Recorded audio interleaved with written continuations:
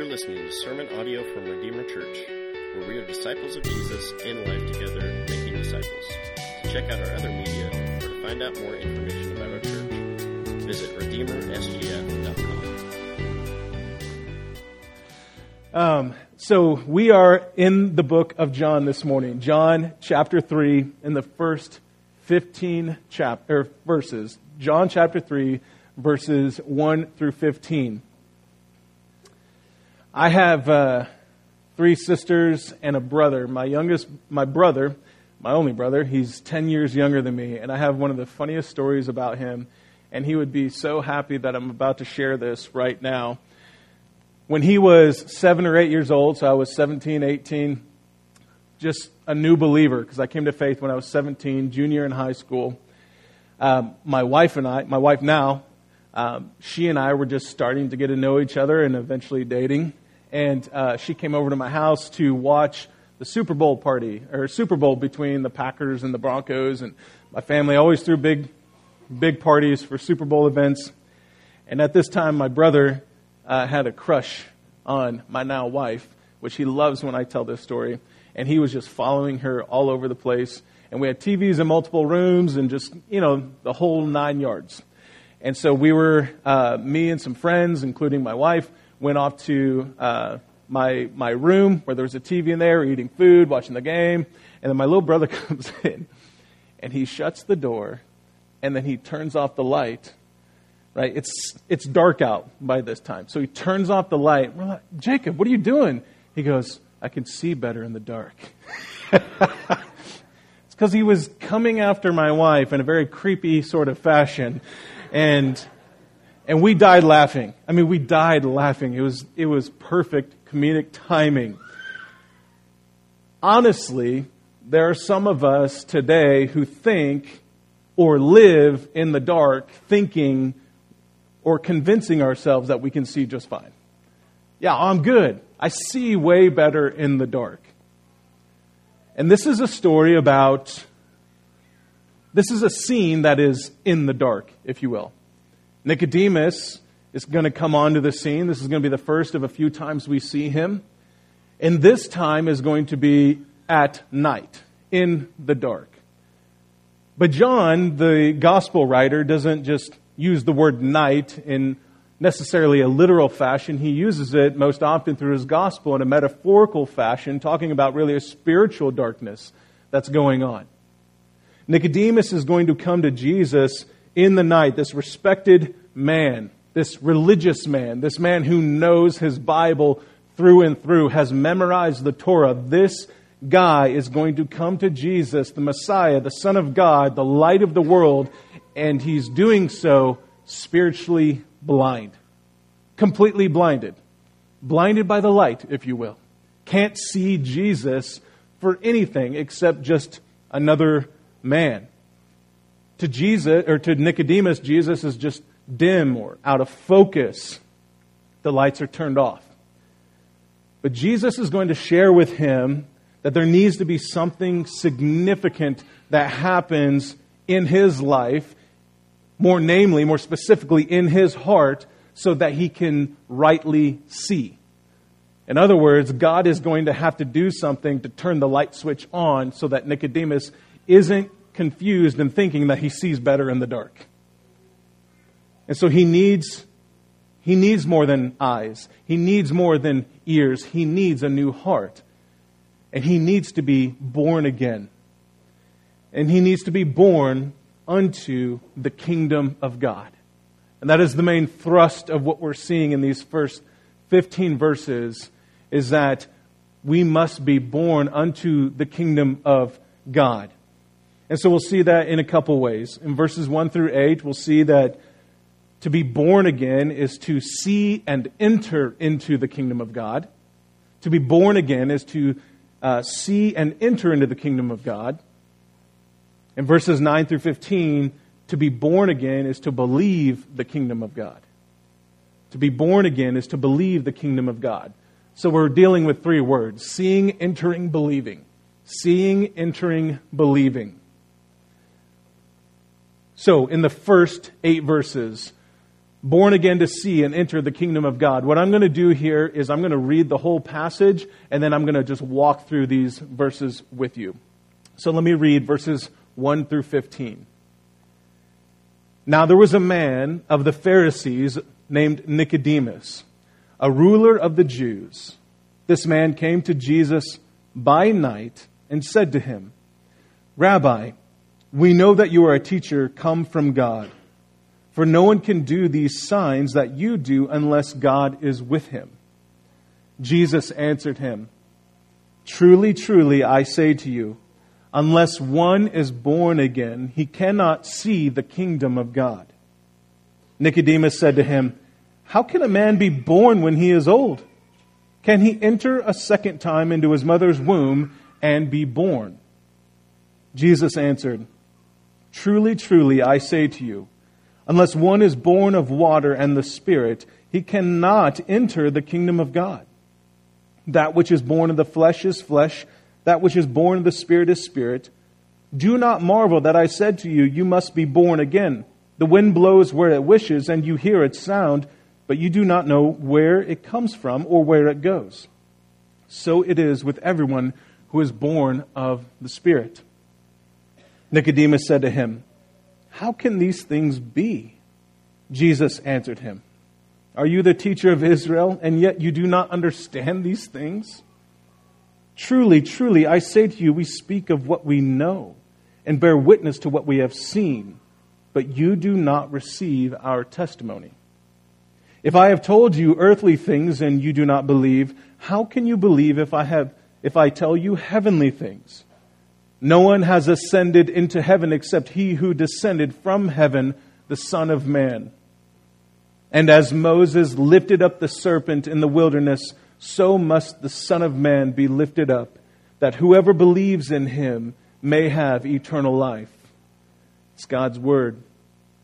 So there's this man of the Pharisees named Nicodemus, a ruler of the Jews. He's a Pharisee. He's the ultimate conservative Jew, very conservative in his beliefs. He was a distinguished teacher, right? He stood out. He had his PhD in Judaism, in theology, and he was a ruler, meaning he was a part of the Jewish elite. He was a part of the Sanhedrin.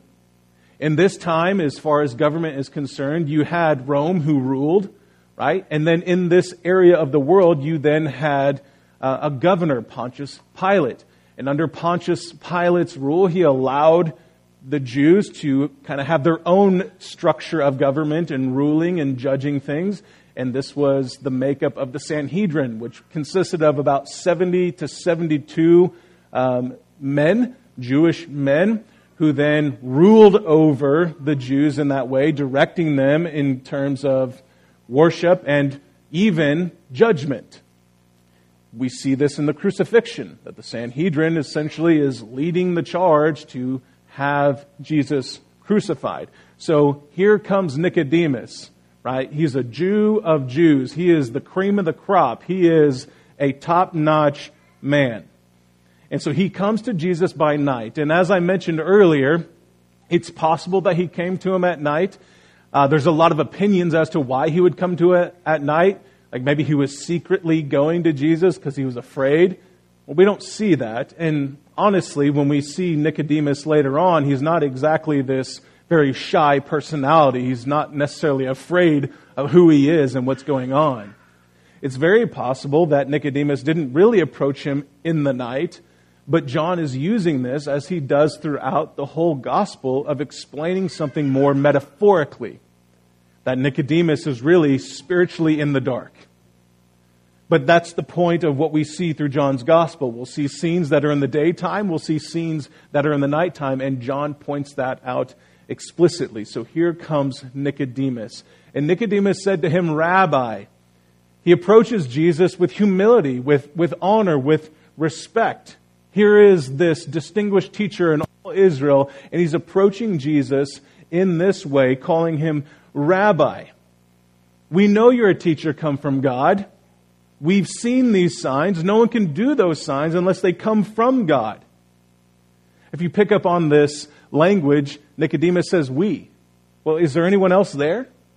I mean, are we talking about a group of disciples that are following Nicodemus? What's going on? Well, we don't know that. We also don't know that he was sent on behalf of the Sanhedrin or the Pharisees to ask Jesus these questions. But what you can see is possibly there's a little bit of pomp here. You know, he's kind of hiding behind the fact that he's hiding behind the Sanhedrin. He's hiding behind this. You know, we know these things. We know what's going on here. And then he switches to the first person singular, I. So he starts in the we, but continues on in the I. And so these signs, we saw them in the last chapter, at the end of the chapter, when Jesus began to perform signs before the people. And then it said that he did not entrust himself to the people because he knew what was in the people's hearts. So these must be the signs that Nicodemus is talking about. There's multiple signs that are taking place. And so Nicodemus asks this question to Jesus, or he makes this statement, and essentially what Nicodemus is asking is, who are you? And more specifically, is I see these signs, we see these signs, and these signs are telling of something that only comes from God, in particular to the kingdom of God. Only God can do this. Right? When we saw Jesus clearing out the temple, the Jews didn't rebuke him. Right? They're looking at him clearing out the temple outer courts. God isn't striking him down. Jesus is still alive, and he's speaking with ultimate authority, so they're wanting to know, who are you? And it's the same sort of mentality. Only someone from God can do signs like this. And that's why Jesus responds the way that he does. Verse 3, truly, truly, I say to you, no one, unless one is born again, he cannot see the kingdom of God. Without that understanding, it almost seems like Nicodemus asked one question and Jesus just kind of like answered a different one. Right? You did these signs, but you got to be born again. What? But it seems that it would make more sense that Nicodemus is seeing this in light of his theology from the Old Testament, that the one who comes from God is doing these things, and the kingdom of God is near. And so Jesus is saying, amen, amen, truly, truly. What I'm about to tell you is the truth, the whole truth, and nothing but the truth. And so he speaks. Nicodemus, you think you're seeing things? You can't even see it, even though it's right before your eyes. You think you're seeing the kingdom of God? You can't see the kingdom of God. And why? Because you must be born again. And so in the world of Nicodemus, the idea of the kingdom of God in the Old Testament would be more understood in the realms of the end times, of when the Messiah would come and completely take over, right? And everybody is worshiping the Messiah. But the problem is that Nicodemus' theology doesn't answer the question, how do we enter into that kingdom? Like Nicodemus is thinking, yeah, it's coming one day, but he's already assuming that by his bloodline, by the fact that he's Jewish, by the fact that he's upholding the law, by the fact that he's got all these things for him, he doesn't need anything else to get into the kingdom of God. All he's doing is waiting for the Messiah to come.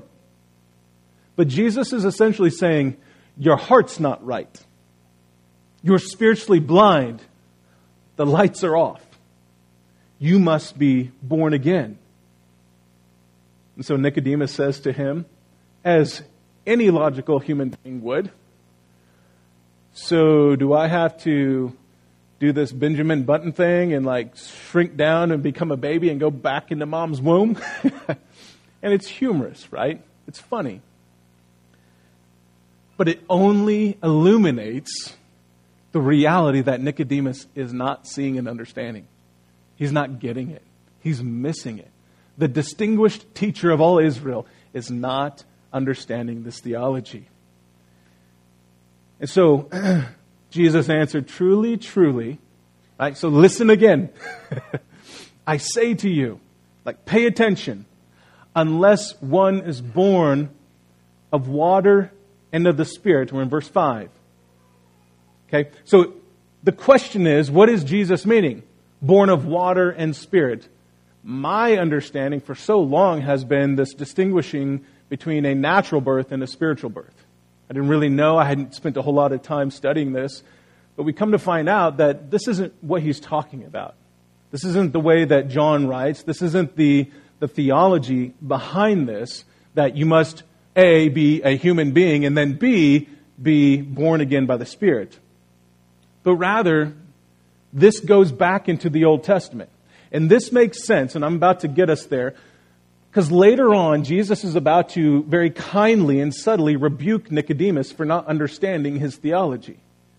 And so he's about to take Nicodemus to task, or at least bring him to the Bible that he knows, so that he understands what it is that Jesus is talking about.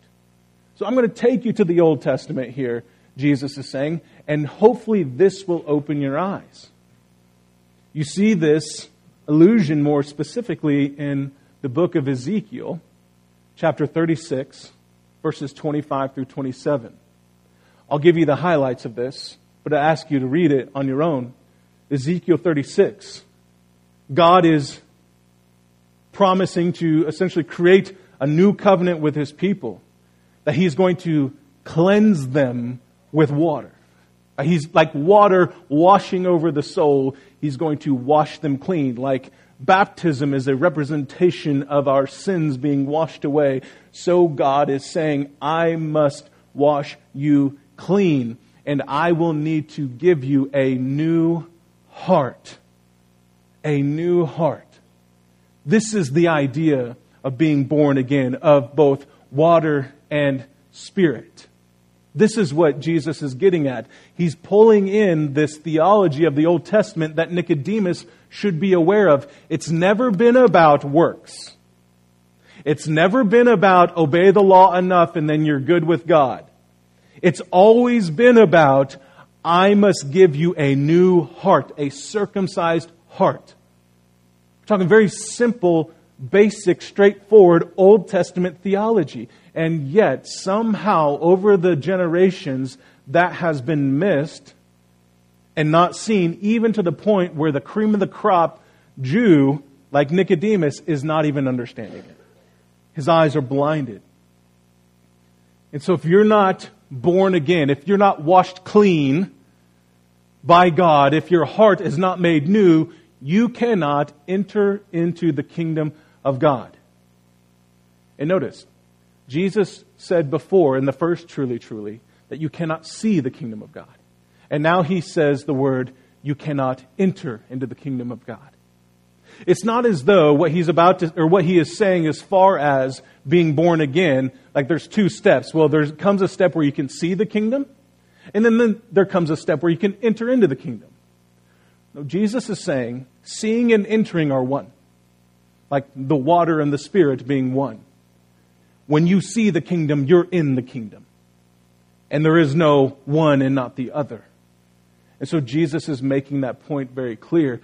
Nicodemus is in the dark. He can't even see the kingdom. Therefore, he's not even in the kingdom, though he thinks he is because of who he is as a Jew. Verse 6, that which is born of the flesh is flesh, and that which is born of the Spirit, capital S, is spirit, lowercase s. Born of the flesh being very simply meaning, humans give birth to humans, right? Earthly things reproduce earthly things. He's not talking about sinful things like Paul does in his letters, but he's talking about very earthly, simple things, right? Things that you should understand on an earthly level. And so he says the same with the Spirit. Things that are born of the Spirit are spirit.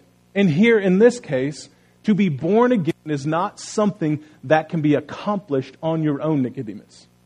This has to be something that is done by the Spirit, capital S, Spirit of God. He's the one who has to wash your heart clean. He's the one who has to make you alive. He's the one, not you, Nicodemus. And that imagery, if you were to go back to Ezekiel, the valley of dry bones, right? That illustrates the point perfectly. Nicodemus is just nothing but a bag of dry bones, dead, unable to see, unable to breathe, unable to do anything. And then God, in His own power and in His own might, by His own Spirit, raises those bones and brings them back to life. That was a very weak snap. Like, that was not a Ezekiel dry bones to life snap, but you understand the point. It would be very powerful. And this is what Jesus is saying to Nicodemus. God has to raise His people to life. You've been doing it wrong all along, Nicodemus. But let me explain it. Verse 7, do not marvel that I said to you, you must be born again. Don't marvel at this. Don't let this throw you off. The wind blows where it wishes. You hear its sound, but you know not from where it comes or where it goes. So it is with everyone who is born of the Spirit. I'm going to refer to a quote from D.A. Carson on this. He says, the point is that the wind can be neither controlled nor understood by human beings. But that does not mean we cannot detect the wind's effects. So it is with the Spirit. We can neither control Him nor understand Him fully. But that does not mean we cannot witness His effects. Where the Spirit works, the effects are undeniable and unmistakable. This is conversion. This is being born again. Nobody can control this. This is outside the realm of human control. Right? This is why early on in chapter 1, that you be born again, not according to human will or human desire or effort, but by the will of God.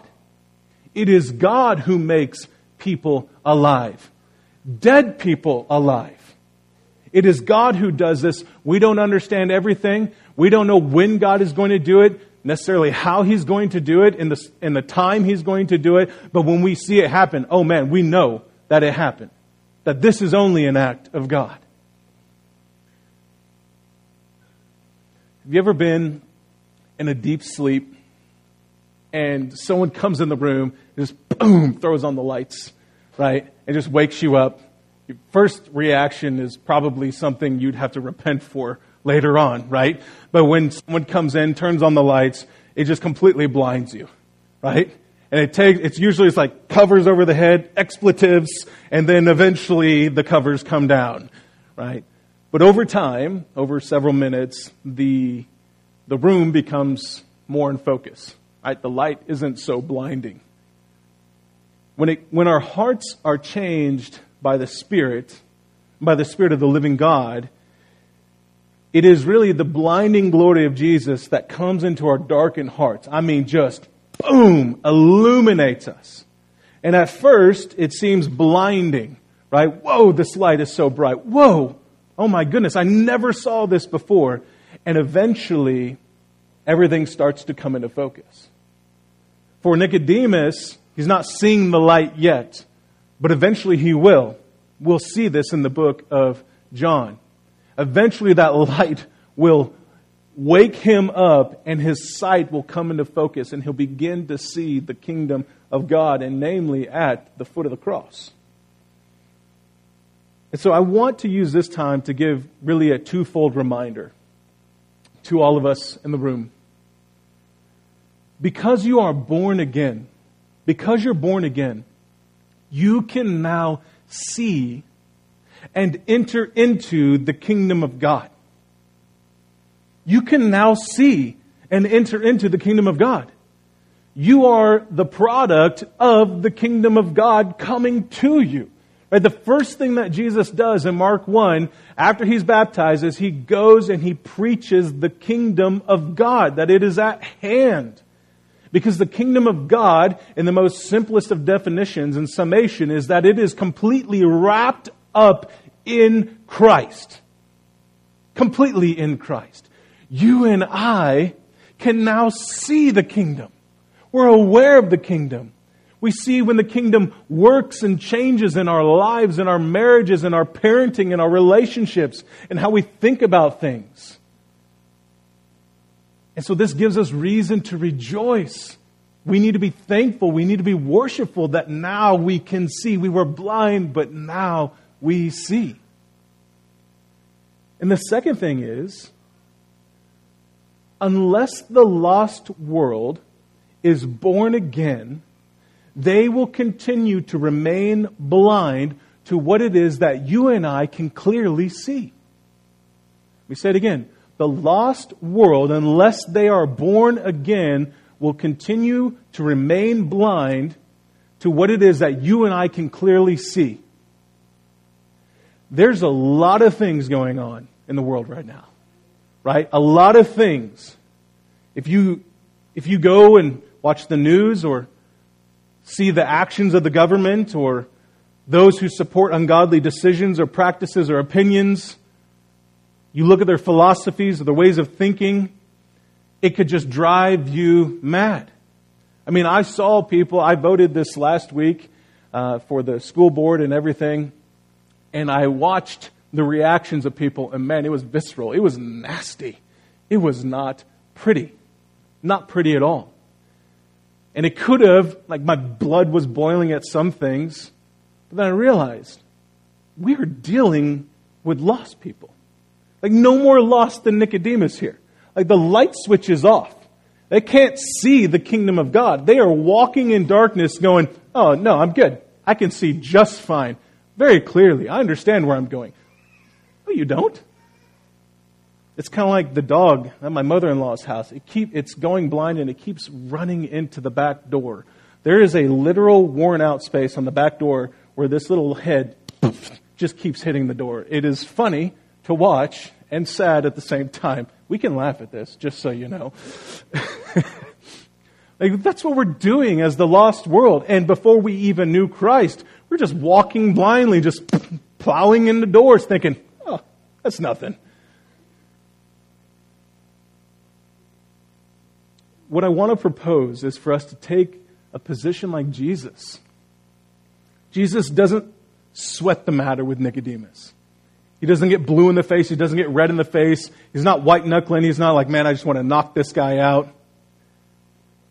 But Jesus rightly points Nicodemus to what is necessary for him to rightly see the world.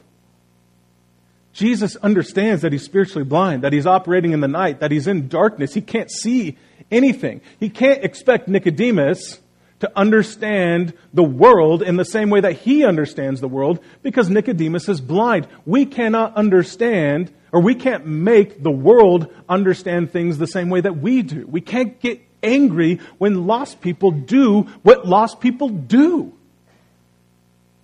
I often think about, if I wasn't a believer, what I would be doing. I would be doing a lot of things that all of y'all would hate. And I wouldn't even care. Because I would have lived under the mentality of, you just live one time, I don't really care. I probably would have never voted. Like, doesn't matter, it's not going to affect me. I don't care, I'll be dead before it actually affects this group of people. Right? I would have been all over the place. But I thank God that He has opened my eyes. And I know there are other men and women in this world operating in the same mindset, but that's only because they're blinded by their own sin. Their hearts have not been washed clean by the blood of Christ. So as ambassadors for Christ, you and I are a means. We are not the agent. You and I are a means by which God awakens the hearts of sinners. God works through us. We are a mouthpiece, if you will. God uses us to share the truth of the gospel with sinners. And then it is His Spirit, capital S, it is His Spirit that opens their eyes. And when their eyes are opened, we will see, we will recognize it, we will understand. All we are called to do is be faithful and obedient. Doesn't mean we sit on our hands. Doesn't mean we don't do anything. Yes, we do and we act. But we don't have to get super stressed that the world is not listening. The world is never going to listen. The world won't listen to God. And before Christ, you didn't listen to Him. But we must rest in the power of God and the power of Spirit to change hearts and minds. And that should take a ton of pressure off of you. A ton of pressure off of you. What do you need to start adjusting about how you see and interact with the lost starting today? How do you need to start adjusting how you speak to them, how you see them, how you interact with them? Do you need to start having compassion, some patience, some mercy, perhaps like the Father has shown you and me? Do we need to stop seeing them as the enemies and perhaps see them as men and women who are made in the image and the likeness of God, but are blinded by their sin, and that we hope that they would see Jesus? If the gospel is the only thing that opens eyes, the Spirit of God is the only one who can open eyes, and it's not you and me, then what needs to change in the content of our conversations with the lost world? Are we constantly trying to persuade them with words that are not God's words, with things that are not God's things, or ways that are not God's ways? Are we trying to do it in our own power and our own strength? Or are we leaning on the Spirit of God, trusting the Spirit to take over in that way? And so Jesus, he was annoyed with, if you will. That's my version. He was annoyed with the people in chapter 2. He was performing the signs, and they just wanted more and more and more of the signs, and he did not entrust himself to them. He didn't even bother to stick around even more and teach more, if you will. Not that we know of anyways. Maybe he did. But he didn't entrust himself to them. But he decided to further the conversation with Nicodemus. He entrusted himself to Nicodemus, somebody who saw the signs. But he gets straight to the heart. Nicodemus, you can't see anything because you have not been born again. But I tell you, Nicodemus, you cannot even see or enter the kingdom of God unless you believe the Son of Man must be lifted up.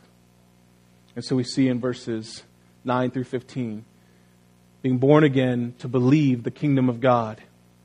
So Nicodemus, carrying on in the conversation, says, well, how can these things be?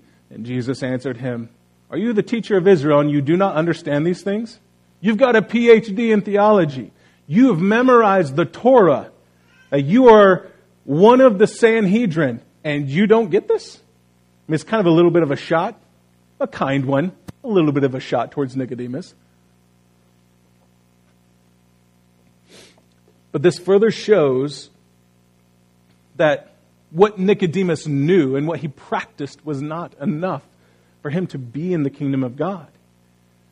Nicodemus now, instead of being offended, instead of going after Jesus and trying to plot his murder, if you will, like we often see the Jews in the New Testament, is like he's all ears. It's kind of like it's the dawning of a new day. And that's really what we're going to see in the story of Nicodemus through the Gospel of John, is that the sun begins to rise in Nicodemus' heart to where he fully sees Christ on the cross. And so it's the dawning of a new day, and so he's like, okay, I'm all ears. Jesus says, verse 11, truly, truly, I say to you, we speak of what we know and bear witness to what we have seen, but you do not receive our testimony. It's kind of like a little shot back at his kind of a pompous presentation. Well, we see that you do all these signs, and Jesus is like, well, we happen to know what we're talking about. But he's gentle in it.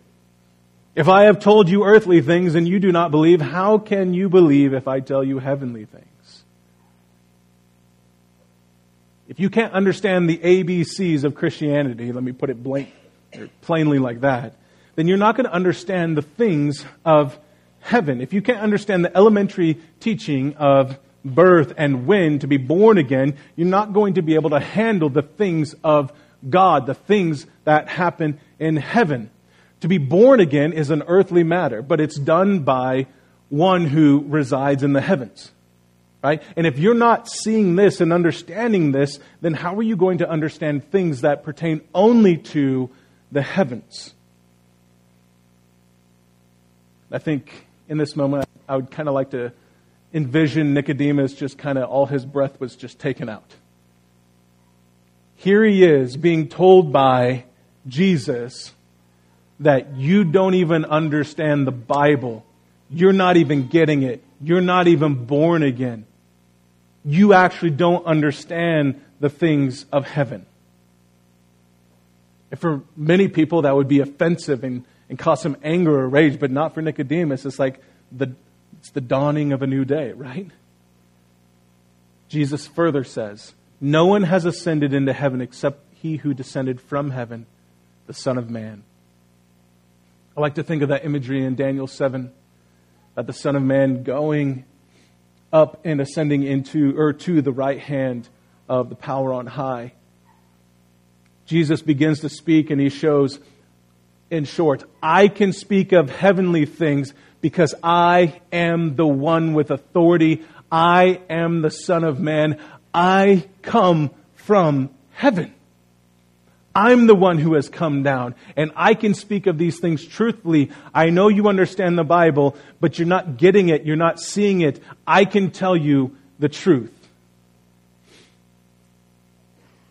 And so Jesus further says, he now brings Nicodemus back to the Old Testament scriptures in verse 14. And as Moses lifted up the serpent in the wilderness, so must the Son of Man be lifted up. It's such a strange citing of an event in the Old Testament. I mean, this event is only spoken about for a handful of verses. It's not like there's this huge expounding of these verses in the Old Testament. It's just in Numbers chapter 21, verses 4 through 9. That's it. Numbers 21, 4 through 9. But Jesus is using it right here, and Nicodemus would be very familiar with it. It's scripture that he's memorized, so he would know. Let me give you the cliff notes of what happens in those verses. It's very plain. You can read it and you get it on your own.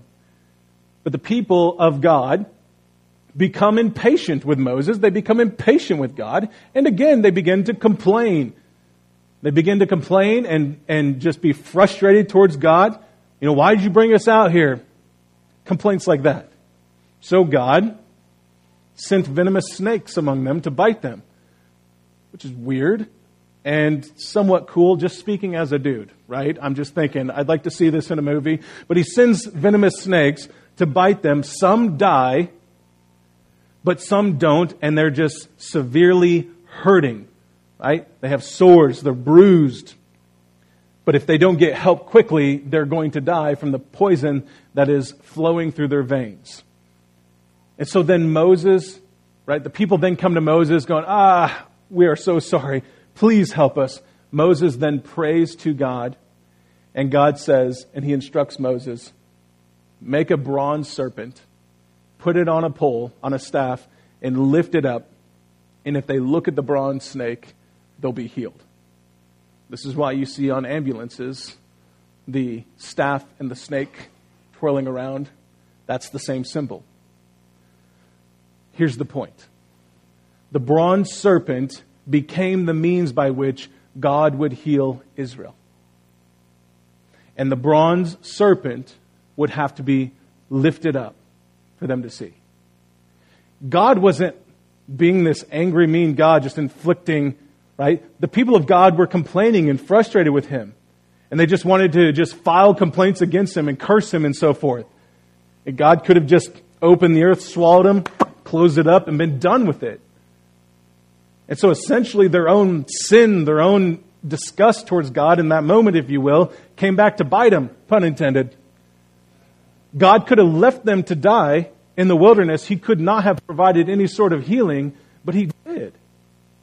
This is the grace of God.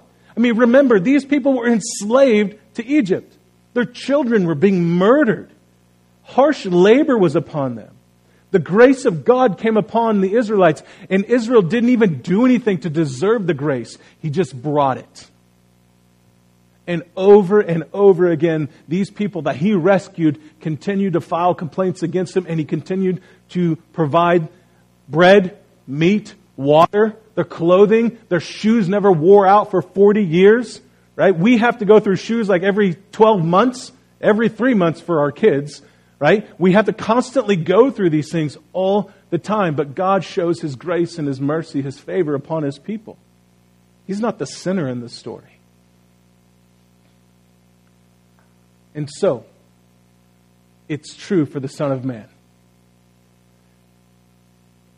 that He would become the means by which we would be healed. That He would have to be lifted up on a cross. And with that idea of being lifted up also comes with it the idea of exaltation.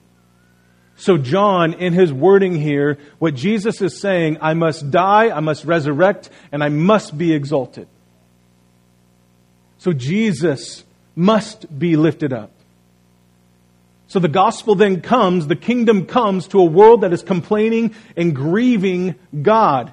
And He comes to provide healing. If the picture couldn't be any more clear, Nicodemus, there is nothing you can do to enter or see the kingdom of God, to be born again in your own power and might. In fact, you're just like the complaining, grieving Israelites of the Old Testament. I must be lifted up for you. Well, what do you require of me then? Believe. Just belief. That's what He says in verse 15, that whoever believes in Him may have eternal life. Here's the prerequisite. Be a sinner. And here's the work. Jesus does it all for us. And we believe in it. And it is attributed to us. We are the sinners. We are the one cursing God. We are the one against God. And it is God in His grace and mercy says, I must come and die for you so that your hearts would be healed, so that they would be made new, so that you would be regenerated into a whole new person, transformed into a whole new being. And this is the determined purpose. There is no other way that you can be born again unless you believe in the Son of Man, unless you believe in Jesus who will be lifted up on the cross, unless the Spirit of God comes after Jesus ascends to the right hand of the Father. Only then can your heart be changed. Nicodemus, his heart cannot be changed because Jesus has not yet died, has not yet resurrected, and His Spirit has not yet been poured out. But Jesus is saying, this is the dawn of a new day. The sun is coming. The Spirit is coming. You will wake up one day. You will be able to see. You will be able to enter into the kingdom of God, and your sins will be forgiven forever. You will have eternal life. And I have to do this for you. I can't get your permission to do it. I can't ask you to help me in doing it. I just have to do it on your behalf. You and I, church, are no different than the complaining and bickering Israel in the time of Moses. We have sinned. We complain about God's provisions. God, why'd you give us a church building that leaks water? We complain. We puff up our chest like we deserve something better. More blessing. But God, seeing that we thought we were better than Him, He could have left us dead in our sins. You know what? You think you're bigger and better? You think you can do this on your own? Fine. Do it on your own. See what happens. He didn't do that. He looked at our blistered and boiled souls, contagious with the most deadly of viruses. He approached, unmasked, if you will. He approached open-handed, full of compassion, offering to us ultimately a vaccine that would cure our hearts of the vile and decay that our hearts had become. Jesus became our sin so that we would become His righteousness. Man, that's grace. That's mercy. We didn't do anything. We're no more or no less sinful than Nicodemus here. Nicodemus is no more righteous than we are just because of who he is. Without the Spirit of God changing our hearts or being born again, we're all equally dead in our sins. That truth should cause us to have revival in our hearts and our souls. There's so many we know outside of this room, maybe even in this room, who are dead in their sins, and instead of looking up to the cross, instead of looking up to Jesus, they are running hard in the darkness, not seeing where they're going, yet they are convinced that they know the way. There are so many who are grasping for hope, grasping for life, for the cure of pain and suffering in this life, and all they're doing is looking down at their own hands and looking down at their own feet, thinking, if I just try harder, if I just stop making all these horrible decisions, if I can just keep going, then surely we can find a way. But we have to understand, that's not going to work. That's not going to eternally heal. That's not going to eternally cure. We have to call our lost friends, our lost neighbors, to stop looking down and to start looking up to the cross of Christ. Stop looking to these other means as a way of living. They are unsatisfactory. Stop looking to your own kingdom. Stop trying to build your own utopia. It's not going to help. There's only one kingdom that is satisfactory, and there's only one kingdom that is unshakable and will last forever. You must look to Christ. And it is no more basic of an understanding than this. Believe in Jesus. Believe in Jesus. Not believe that Jesus existed like Nicodemus could see face to face, but believe that Jesus is the Son of Man. That He came to die for sins, that He was raised up for sinners, that He died, He was buried, that He rose again from the grave, and that He pours out His Spirit upon those who would put their faith in Him, who would repent and turn from their sins. And He would give us life forevermore. I've got nothing against apologetics or archaeology. I think those things are great tools for the faith. But any good apologist, like we have here, or archaeologist, we have none of those, they know that true hope is not found in those findings or those arguments or the intellect or logic, but it is found in the Spirit of God. It is the Spirit who changes hearts. The Spirit who changes us to want to repent of our sin, to turn to Him by faith. Not the signs and the wonders, not the archaeological diggings, not the crafty arguments, but it is the Spirit of God. And I tell you this, because if you're in this room this morning thinking, man, I don't have what it takes.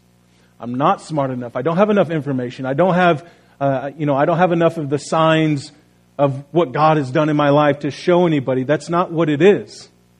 You have the very fundamental basics of what you need to share the gospel. You see and know the kingdom of God because you believe in Jesus. All you need to do is open your mouth and call people to believe in Jesus. That He's the only hope, that He's the only way. Who cares what their arguments are?